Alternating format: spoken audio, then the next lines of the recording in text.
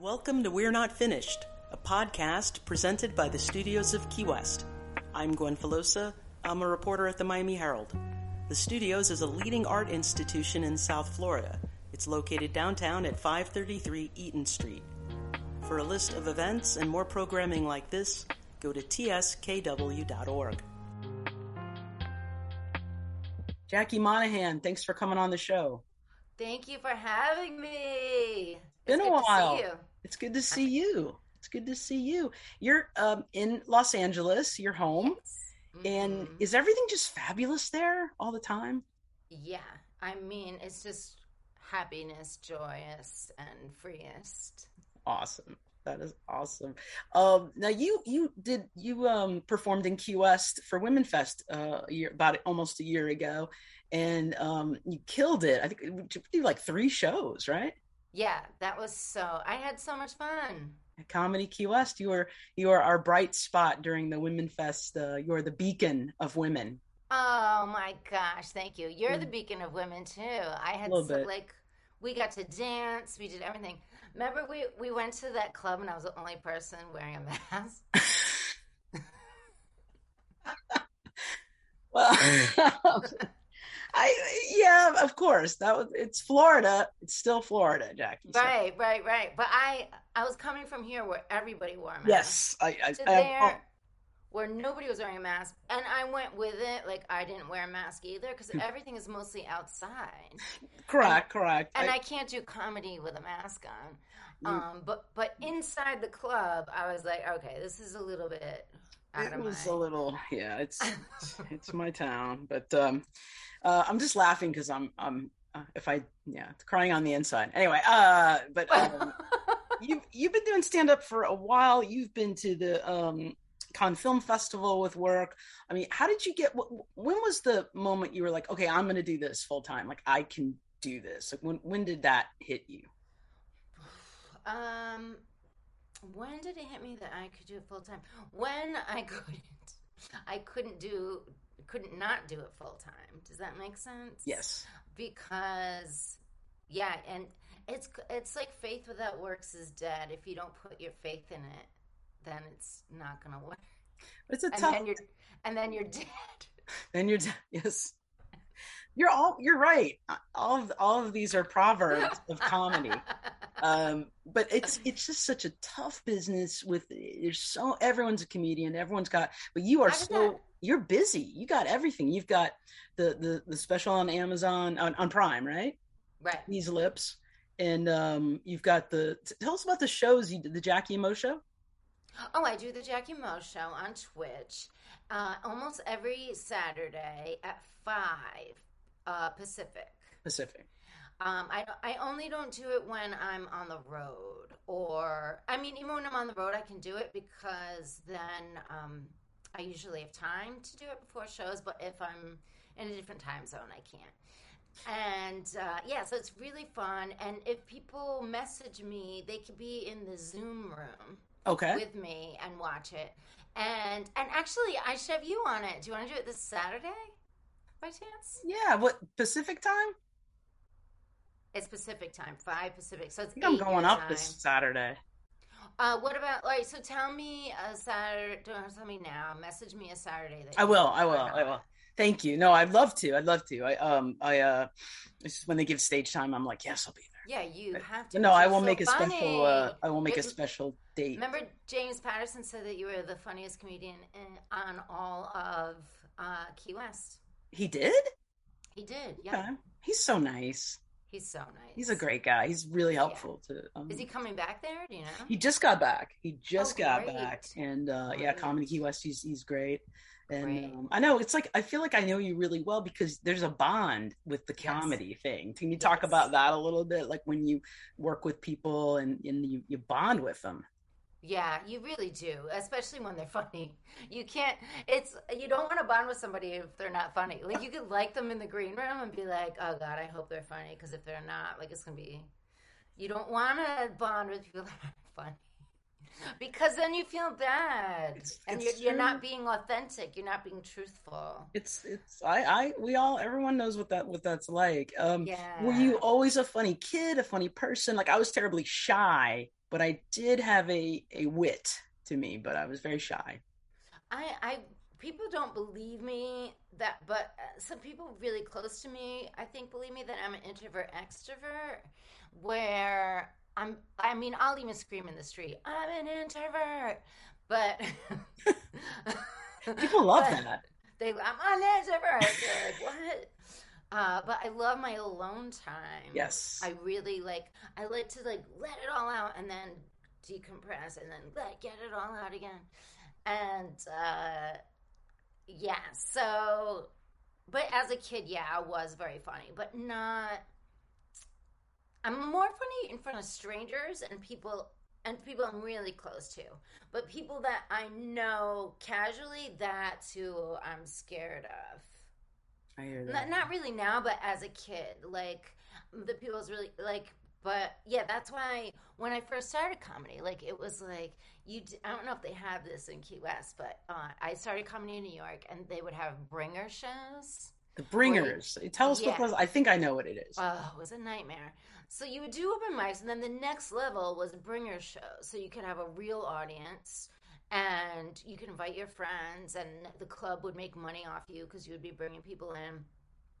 So you would have to invite people that you know, and I hated that. I want to perform for strangers so bad but other people loved the comfort of performing with their own friends. Yeah, performing and looking out in the audience with their own friends, and not me. Like and when I first started comedy, even at the mics, I didn't want my then wife to go because I just wanted strangers. I can totally relate to that. Now, Bringers, they have to pay, right? They have to pay. They would have to pay to they paid $20 a ticket, and then they would have to buy 2 drinks to watch me do my new stuff. And I, to be honest, I did always I was pretty funny right away. Yeah, you were worth it. But the rest. I know. I host an open mic. I'm getting all these people, and it's like I'm really torturing my friends. But that's what friendship is. Yeah, that's true. Supporting I wish I had you back then. That's right. I've helped people move, but no, that makes sense. We don't have those here. We're very spoiled at Comedy West. Spoiled, and but you got your start. Did you just what introduced you to stand up or comedy? What was it? Just did someone you know do it, or were you just like? Hey? It was actually my ex-wife once again. She was like. We both love stand up, and we would go see it all the time and watch it, and I would always be like, I want to do that, and she was like, I can't hear you. But I had done like sketch comedy, but and it wasn't something. I was just in Providence. They had a sketch group called the Pork Chop Lounge, and they asked me to join it, and I was like, okay, and I loved it so much. Like I never felt so alive as when I was doing that. And then I always, to my wife, was always like, I wish I could do something like that again. So I was doing improv at Upright Citizens Brigade. I took 1, 2, and 3, and I did really well in it. But then my wife was like, just do stand up. Do it so you don't have to rely on anybody. So I did it, and I didn't want to do it, but I just wanted her to shut up about it. So I did it, and I was addicted ever since. Like I've never gone. Best feeling. It's the best. It's the best. I'm not comparing myself to you, but I mean that feeling. I've gotten a lot better though since you first met me. You were already really good. Thank you too. But I mean, I'm just I really want to work at it in writing, and I'm just that feeling of connection is just. It's important. Oof, when an audience laughs, and it's not just their. I mean, I want them to laugh, but. That feeling of connection and just that energy is just so. There's nothing like it's alive. You feel very alive, and it really is an art form. And you're enjoying feeling alive, which is rare. Did you say you're enjoying being alive? Yeah, well, not every. There have been times, but it's it is. It's definitely a great feeling to connect and to I don't know. It's hard to. It reminds me of going to the gym. Kind of when I leave, I feel the same Right. way with that. Now, wanted to ask, tell us about the Jackie Mo show, and why is Twitch a good platform? Because I don't know how to do it on my own, but I don't either. I do it with Comedy Hub Live. So I just go on Zoom and they do it all. Oh, great. Okay. So it's really cool because it's like a late night talk show. So I have like my own desk, and then I have a co-host, and then I have my guests come in. So it's all like they make it pretty animated. It's awesome. That is And awesome. then, Great. yeah, so I do my opening monologue, and then I banter with the co-host, and we do a top 10 list. And then I have two comics on, and they do stand up, and then I interview them at the desk, and then and then I do segments in between and stuff. So it's really fun. That's great. That's great. Oh my gosh, you would want me to do some jokes? Yes. Wow. Yeah, Yes. thank you. I mean, it'd be that's big time.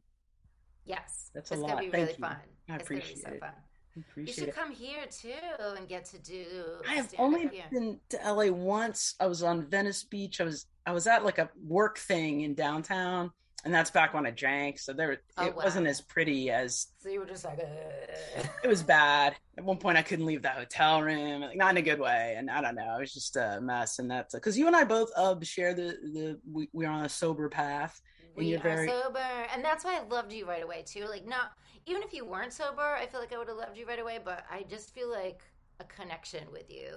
And Yeah. like yourself, I mean, like me, we're both very open about it because Yeah. I say why not. I mean, it's very I mean, sometimes I get nervous. I'm like, oh, a little presumptuous, but no, I love being sober. I love the life I have today. It was I don't know, and I have some material about getting sober, but honestly, my stuff wasn't really funny. Some of it was. People go, oh, give it some time, it'll be funny. I'm like, kind of sad, kind of sad. Do you Oh have no. material about I do. I drinking do. days? I do. One of my jokes, you might have heard it. I was like, I quit drinking, but I don't judge people that still do now that I'm superior. I remember. That is great. That is great because it's because I find audiences, there's always somebody that kind of boos, and then after I tell them the story, then the blackouts, they're like, okay, yeah, keep on that path, Gwen. Keep on that path, because because I don't know if the average audience member understands. It's like, I'm not California sober, which is this weird. People can do what they want, but I'm like, let's. Oh my God, I just realized I had a dream that I was California sober. Does that mean? That means you smoke pot and Okay. yeah, but I'm not. I'm sober sober. No, It's no, no. weird. But you dreamt about. Yeah, that's weird. You know why it is? I think I was looking at Demi Lovato, whatever her last name is. And Lovato, I think. yeah, Lovato. And she used to be California sober. Correct. So I think that stuck in my head. That's the only way I noticed from her. But didn't she backtrack that and go, "Oh no, wait, that wasn't a good she's idea." sober now. Good, good, Demi. Because it's It's people can do what they not. want, but man, that's not gonna. I can't do anything because it's not gonna Me work. neither. And I love being in the moment. I know. And I'm like, I'm a happy person. I don't want to risk anything. I got the depression, but I have a lot of outside help. But a friend of mine keeps saying, why don't you do this microdosing? I was like, I didn't microdose anything. I'm not going to risk it. I'm not. And she's like, oh, and I go, you know what? It'll make you feel better. I was like, you know what used to make me feel better? Drugs and alcohol. And she cares about me, but I'm just like, I got to be careful with that stuff. What is your life like right now? Are there new projects? Do you write a lot? What's going on? Oh wait, you have a cat. Where's that cat? Bishop. Oh no, it's not my cat. Okay. I was I cat thought sitting. it was your cat. I know. I'm so That was sorry. I was very making an assumption. Yeah, but also Do you know that cat? I let people think it was my cat for sure. You aren't making an assumption like anybody would think it was my cat. You're like, this is Bishop on Instagram, and he's so handsome. He's so handsome. What a good cat. He's the best cat ever. But you do know him. That wasn't. I do. It's my friend's cat. Okay, you didn't steal a cat. I did not steal a cat. No, it was an award-winning cat. What? Yeah, it was in like shows and stuff. Like it has papers. Its face was like this. Like it's just It's a Bombay cat. Oh, cat shows, award-winning. Yeah. Okay, I thought maybe it had an Emmy. Yeah. Okay, cat. Yeah, It gets perfect for in the cat world. Yeah. Yeah. It's a Bombay cat, so it's smaller. Oh, he's small. Okay. Bishop. Yeah. Sorry about that. Is he nice? Is he fancy? Is he kind of like... Yeah. Oh, for sure. He is fancy. Yeah, fancy cat. Is he friendly? Is he stuck up? I mean, like, too friendly. Like, I couldn't believe it. It's like a person. Like, people would come over and we would be, like, standing by the door, like, saying goodbye, and the cat would just be like it was another person. The cat really felt like it was another person, like, in the conversation. Like a Budinsky. Yeah. I've been using that word a lot. It just came up the other night at a bar. I was like, this person's a Budinsky. This person insulted my friend. And then I go, we weren't talking to her. And I was like, Budinsky. And they were all like, okay. Budinsky. I made it worse. I feel like that's the name of your album. No, my album's going to be Gwen Filosa, New Meds. Ooh, I love that. I'm working on it. I'm on meds too. I'm on the antidepressants, and I appreciate it. I call them the getting out of bed pills. Yeah, and I do other stuff, but I need. I like medicine. I like modern medicine. Yeah, I like it too. I appreciate it because I read this awesome thing recently that people that I don't know if you've had trauma. I forget. But I think so. I just went to some trauma therapy. The lady said I had some. We have trauma. I have chronic trauma. Complex trauma. Is that what it's called? Okay. Or chronic? I forget. You probably have it too. But anybody with PTSD, I read that the only thing we have to do in life is forgive ourselves for the silly things we did to stay alive. I love that. Isn't that great? I've never heard that before. That's all we have to do. Like a self-forgiveness? Or yeah. Like, okay. Not to stop feeling. Okay. How do I know how I feel? Oh, okay. I think I understand. Yeah. It's kind of like turning it over every day. Just like. No, I like it. I went to some trauma therapy. It was like these 3-hour sessions. The woman was very great, but I got a lot out of it. But then once she wanted me to play patty cake with her while we did No. Okay, I was so worried you're going to go, patty cake is important. And I just looked at her and I thought, we're done. Nice lady, though. She really... I'm sure there's a scientific basis. She's probably going to listen to this and be like, no, she was great. She helps a lot of people. But, it was kind of like going to a spa. I like the chair. She had a great chair. Yeah. What about EMDR? Have you ever done that? I think I'm saying the wrong thing. I thought that's what I was going to, but this was like a rapid something. But EMDR, I've heard great things about. Yeah, I would try that. It made me feel euphoric. I felt like I was on drugs. That sounds so a relief. Okay. Yeah, but it's not drugs, obviously, and you feel like you can conquer the world. Okay, I'm looking. Because it gets rid of all. It goes to the trauma spot and like has you flip it over. Okay. Because I think, because I first went and I said, I don't think I have any trauma. And she just looked at me like, yeah, okay. There's stuff going on. I was like, well, I think that it was good. And I did get a lot of help. God, I feel bad about the patty cake. It's what happened. I wouldn't be into that either. It just didn't.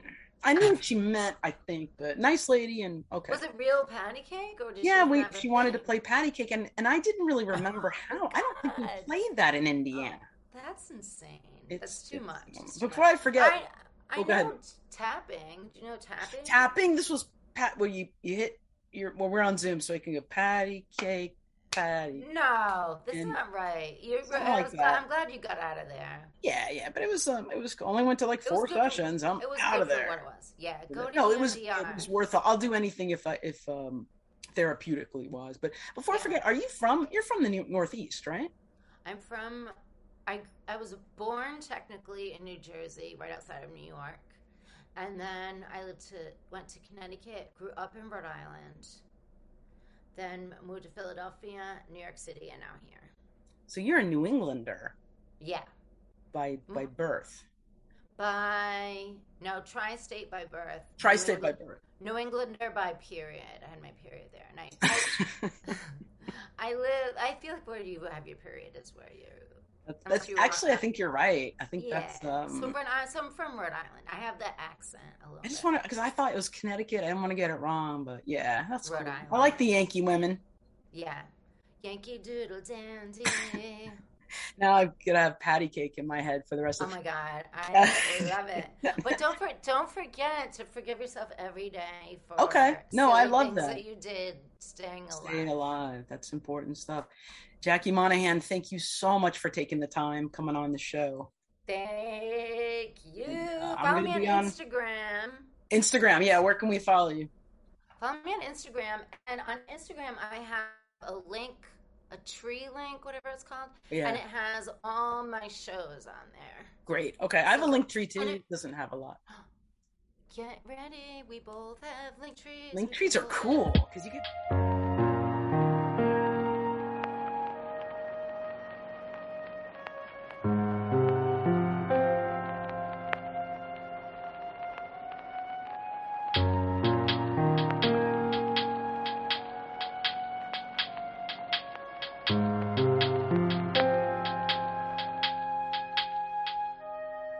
Mark Kurlansky, thanks for joining me.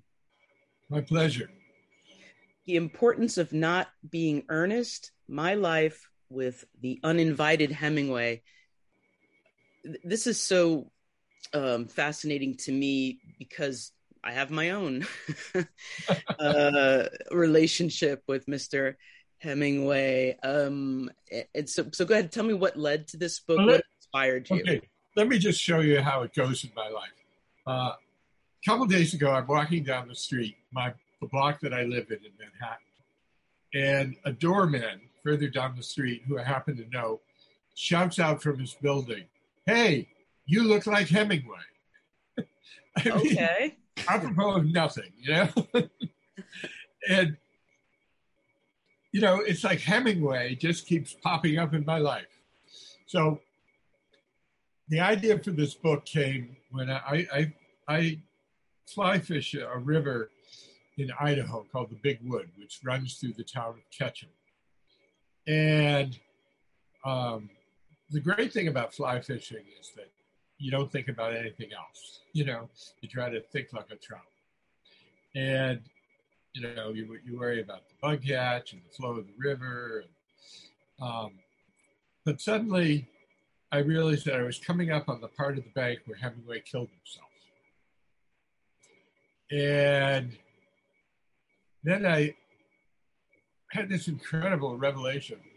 This was like 10 years ago, that I was now older than Hemingway ever lived to be, which was extraordinary because Ketchum was full of all these photographs of this old, stooped over, white-haired man who called himself Papa.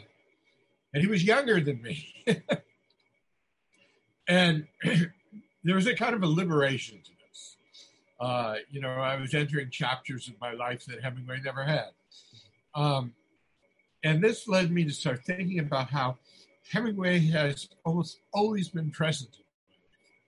I, by coincidence, was in Idaho the day he shot himself. I lived for 10 years in Paris. I've been writing about the Basques in Spain and France for 50 years, which had nothing to do with Hemingway. I mean, my writing about them had nothing to do with Hemingway. I covered Cuba because I covered the Caribbean for the Chicago Tribune, and I've been writing about Cuba for some 40 years, not because Hemingway was there. And I fish in Idaho because the Basques, there's a huge Basque community in Idaho, and they invited me to come out there, and I liked it.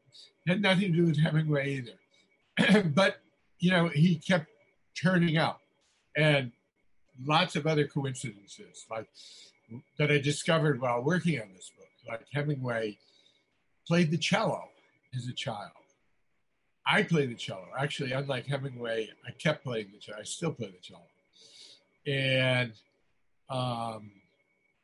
my favorite hotel in Chicago, the Whitehall, turns out to have been his favorite hotel, although when it was his favorite hotel, it was a new, modern, state-of-the-art hotel. I liked it because it's an old, quaint hotel. The hotel that I used to stay in for $4 a night in Greenwich Village in New York when I was a teenager, I recently found out is the hotel where he was billeted before he was shipped off to World War I. So these things just keep turning up. It's a lot of things.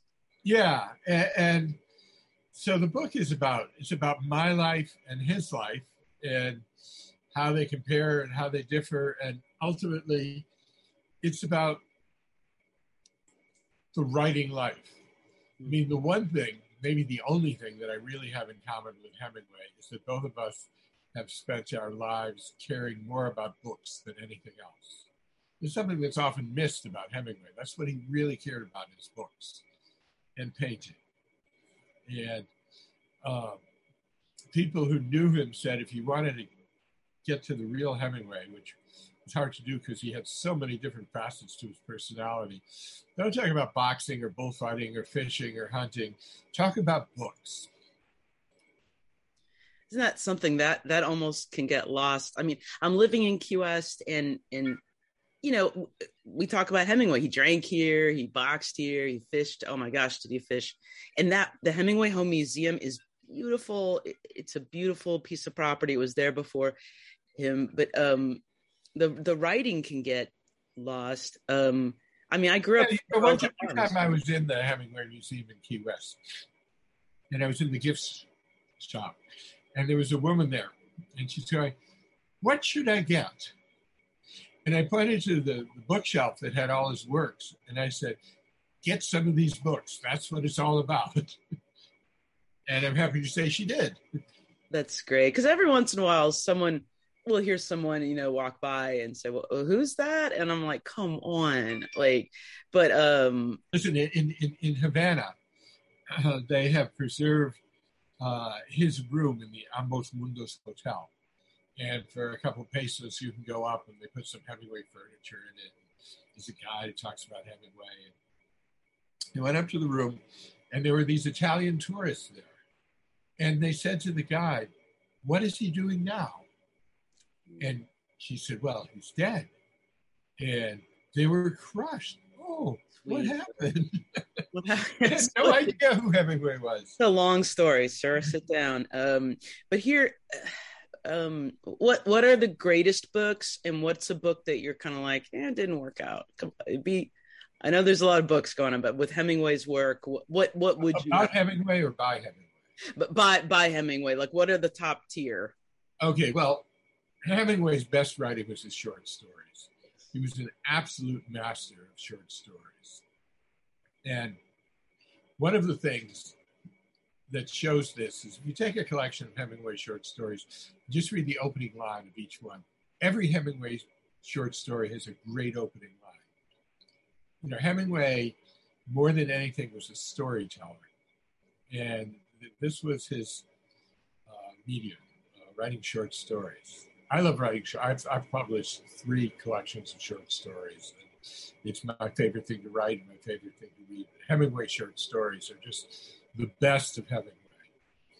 My favorite Hemingway novel is A Farewell to Arms, which I read when I was a teenager, and the war in Vietnam was just starting to show up on the horizon, and I had some very strong anti-war feelings, and this book just astounded me. People don't realize it, but it's one of the greatest anti-war books ever written. I too read that in high school, and I was like this little kid in the middle of nowhere, Indiana, and it changed. Those were the books that changed me. I didn't know there's. Where in Indiana are you from? North Vernon, Indiana. Ah, no one's ever. I went to Butler. Oh yeah, yeah. I know Butler, and I just didn't know there was anything outside of that town, and those books are amazing. Are there any books that you're just kind of like, maybe that didn't work out? You can tell me. The worst thing he ever wrote was Dangerous Summer, which was supposed to be an article for Life magazine. And they had to publish it in 3 different installments. It was so long. And then somebody, after his death, put it together as a book. It's about a mano-a-mano, a bullfighting contest between 2 famous matadors. I really think that it's one of the few times that Hemingway was ever really bad. But when I was teaching a course in nonfiction at Bernard Baruch College in Manhattan, I decided to see what would happen if these kids, these New York kids, read The Worst of Hemingway. What would they think of it? They loved it. They absolutely loved it. They liked it better than some of the books that I consider great, the Orwell, all these books. All the other books I put out there I thought were great. And this was like the one Turkey. It was their opportunity to say what was wrong with writing. They absolutely loved it. And that's the thing about Hemingway. Mm-hmm. Mm-hmm. He had this voice. He had this voice that was so compelling, probably in real life also, but in his writing. I mean, you wanted to listen to that man. And you've written more than 30 books, fly fishing, the cod book, a salt history paper, but you had you wrote your own book about called Havana, and I'm wondering, like, can you talk a little bit about how your feelings on Cuba and how they've changed, and have you been recently, or would you go? I've been fairly recently. I haven't been in the last 2 or 3 years.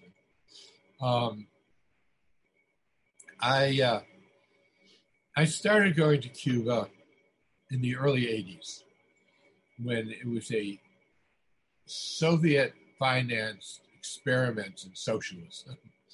And it was an absolutely fascinating place. They'd rewritten marriage vows. They were trying to change everything. They were trying to make people different, the new man. And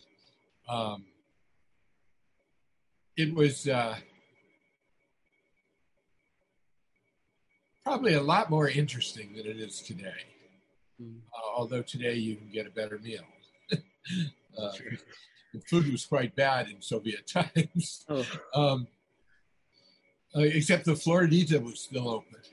And, you could go there and talk to the bartenders who served Hemingway. Hemingway is huge in Havana. Never forgotten. It's like they won't let him die. They have this life-size bronze statue of him standing at the bar at the Floridita. Like Hemingway's permanently standing there at the bar. And, you would love that. Yeah. One day I was walking around, and it happened to be Father's Day. And one of those American influences on Cuba, Cubans also celebrate Father's Day on the same day. I'm walking around and people are greeting me. They're saying, "Hola, Papa." And I thought, oh, well, that's nice, because I am a father. I was sort of missing my daughter on that day. And then I realized it wasn't about Father's Day. It was about Hemingway. They were saying that, when Hemingway was alive, he'd walk around and everybody would shout out to him, "Hola, Papa." And he'd wave to them. He had terrible eyesight. He probably had no idea who he was waving at. But it was just part of the social order in Havana, saying hi to Papa. They're still finding, I guess, bearded Americans to play Hemingway. I resolved. Also, I was being interviewed. I was being interviewed by a Black Cuban journalist who said, "You look just like Hemingway." And I said, I should say, I don't. I said, I don't think I do. And she said, "Oh, yes, you do." And I couldn't resist it. I said, "Do you think all white men look alike?" And she smiled and said, "Yeah." Well, because I'm not trying to be. You have the beard and the hair, the glasses, but yeah, you don't. You're handsomer than Hemingway. But I mean, it's funny because the older Hemingway, when Hemingway was young, he was incredibly handsome. He was amazing, and the Hemingway lookalike contest Yes. It's all papas. We don't see any of the right. And they'll wear these safari suits. Why? Hemingway didn't wear safari suits. What's with the braided sweater? The fisherman's? I don't know. I don't know. That's from the Karsh photograph. Okay, I don't think he'd like it. I think he'd walk around going, "Really? This is Actually, he said that was his favorite photograph, which is interesting because the sweater. Okay, it was a photograph that was very Hollywoody and made him look very good, but it's about the only photograph of Hemingway where his personality doesn't come through. Okay. I just want to see. I was in Cuba once, and there was a recent winner of the Key West Hemingway lookalike contest. Mm-hmm. His safari suit and his glasses and the medal. I guess they give them a medal. They get a medal. He was walking around wearing the medal and signing autographs. It's a big deal. And yeah, okay. They compete for years, and they're their own society of. Yeah, the Hemingway family tried to stop it. Really? Actually, they objected to the whole Hemingway festival. There's a lot of the Hemingways have lots of issues with Key West. I would imagine that there's some, and I have to ask you, Mark, just because I actually want to know. I'm not, the Hemingways. There's some problematic things about maybe things he did or said, or issues with women. I'm dancing around. I mean, how do you separate, or can you the man? We're all flawed. And then the work, the amazing work. Well, it's a big question, but it's a bigger question with other writers that I like. Look at Ezra Pound, who's a fascist and gave blatantly anti-Semitic radio broadcasts for Mussolini. And lots of other. What do you do with it? Should I read Celine? Hemingway is not that big a problem. The issue with women, I think, is really kind of false because he had all kinds of women in his work. And he had strong women, he had weak women. I'm not fond of the women who were just, like in For Whom the Bell Tolls, who didn't know how to kiss and was so sweet, But he had interesting women. And in his life, he clearly liked women. He had a lot of women friends, and he was a great promoter of modernist women writers. So I don't see that as an issue at all.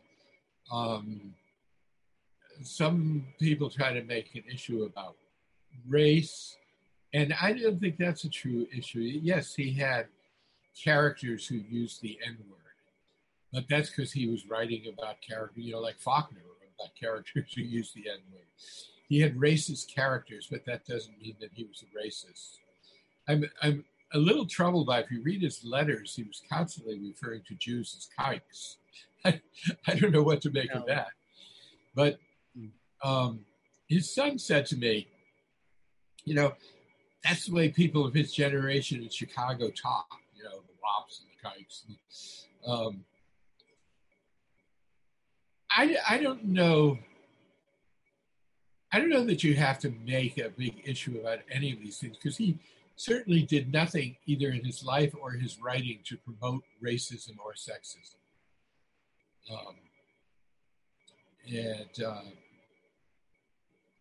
Like people say that The Short Happy Life of Francis McComber is misogynist because it's about a wife who hates her husband.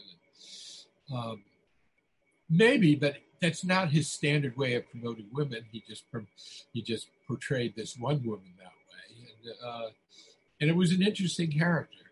The thing about Hemingway was that he had all kinds of characters. He had people in Africa hunting. There were people who were sitting around the fire talking about how disgusting hunting was, and denouncing white men who went to Africa to kill wildlife, which is what he was doing. And you never really knew where Hemingway stood on anything from his books, because he was on all sides. He clearly in his life was a great supporter of the Spanish Republic. when the Republic collapsed and Franco won. It's the only recorded time of him publicly in tears. And yet, in For Whom the Bell Tolls, he talks about atrocities of the rebels, but he also talks about atrocities of the Republicans. He was fascinated by the complexity of life and the complexity of him. I mean, it was said that, the more time you spent with him, the less you understood him, because he was so many different people. And I talked to some of the few people who were left who knew him, and they didn't seem to be talking about the same person. I mean, I had a friend in Idaho who used to hunt with him, and the Hemingway he talked about was nothing like the Hemingway people who knew him in Cuba talked about.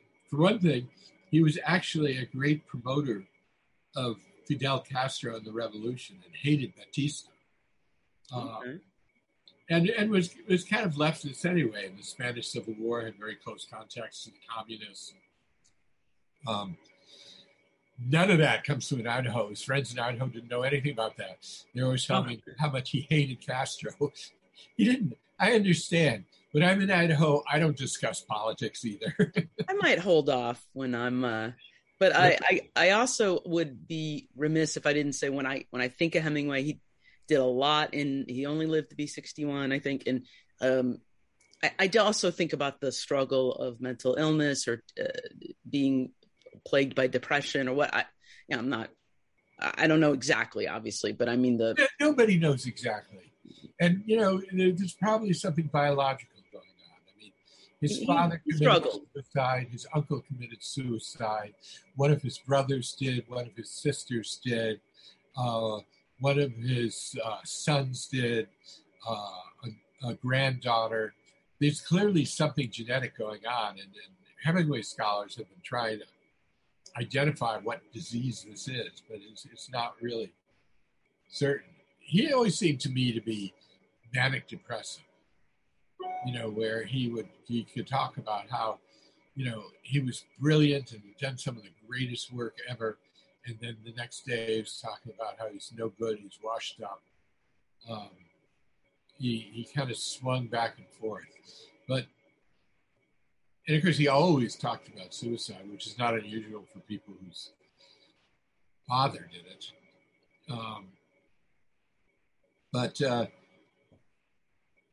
It almost seemed like he was slated for it. But also a lot of bad luck. He had those 2 airplane crashes in Africa and was in a really bad way physically. And that may have led to a bad way mentally. And then he went to the Mayo Clinic and he got electric shock treatment. Electric shock treatment apparently diminishes your memory. Well, I can tell you personally that memory is everything for a writer. Yes. If you don't have memory, you can't write. And he couldn't write. He couldn't remember things. He had he had a fantastic memory. Never wrote things down, never took notes. Probably led to some inaccuracies. I mean, I learned when I was a journalist that, if you thought you could just do it without writing it down, It was always a revelation when you're writing the story and you go back and you look in your notebook and say, "Oh, that's what he said. That's not what I thought he said." Gotta have. But he did everything. He did everything from memory and had an incredible memory. To lose that incredible memory was devastating. Mark Kurlansky, The Importance of Not Being Earnest, New York Times bestselling author. Thank you for taking some time, and I'll see you the next time you're in Key West, and continued success. I look forward to it. Nice talking to you.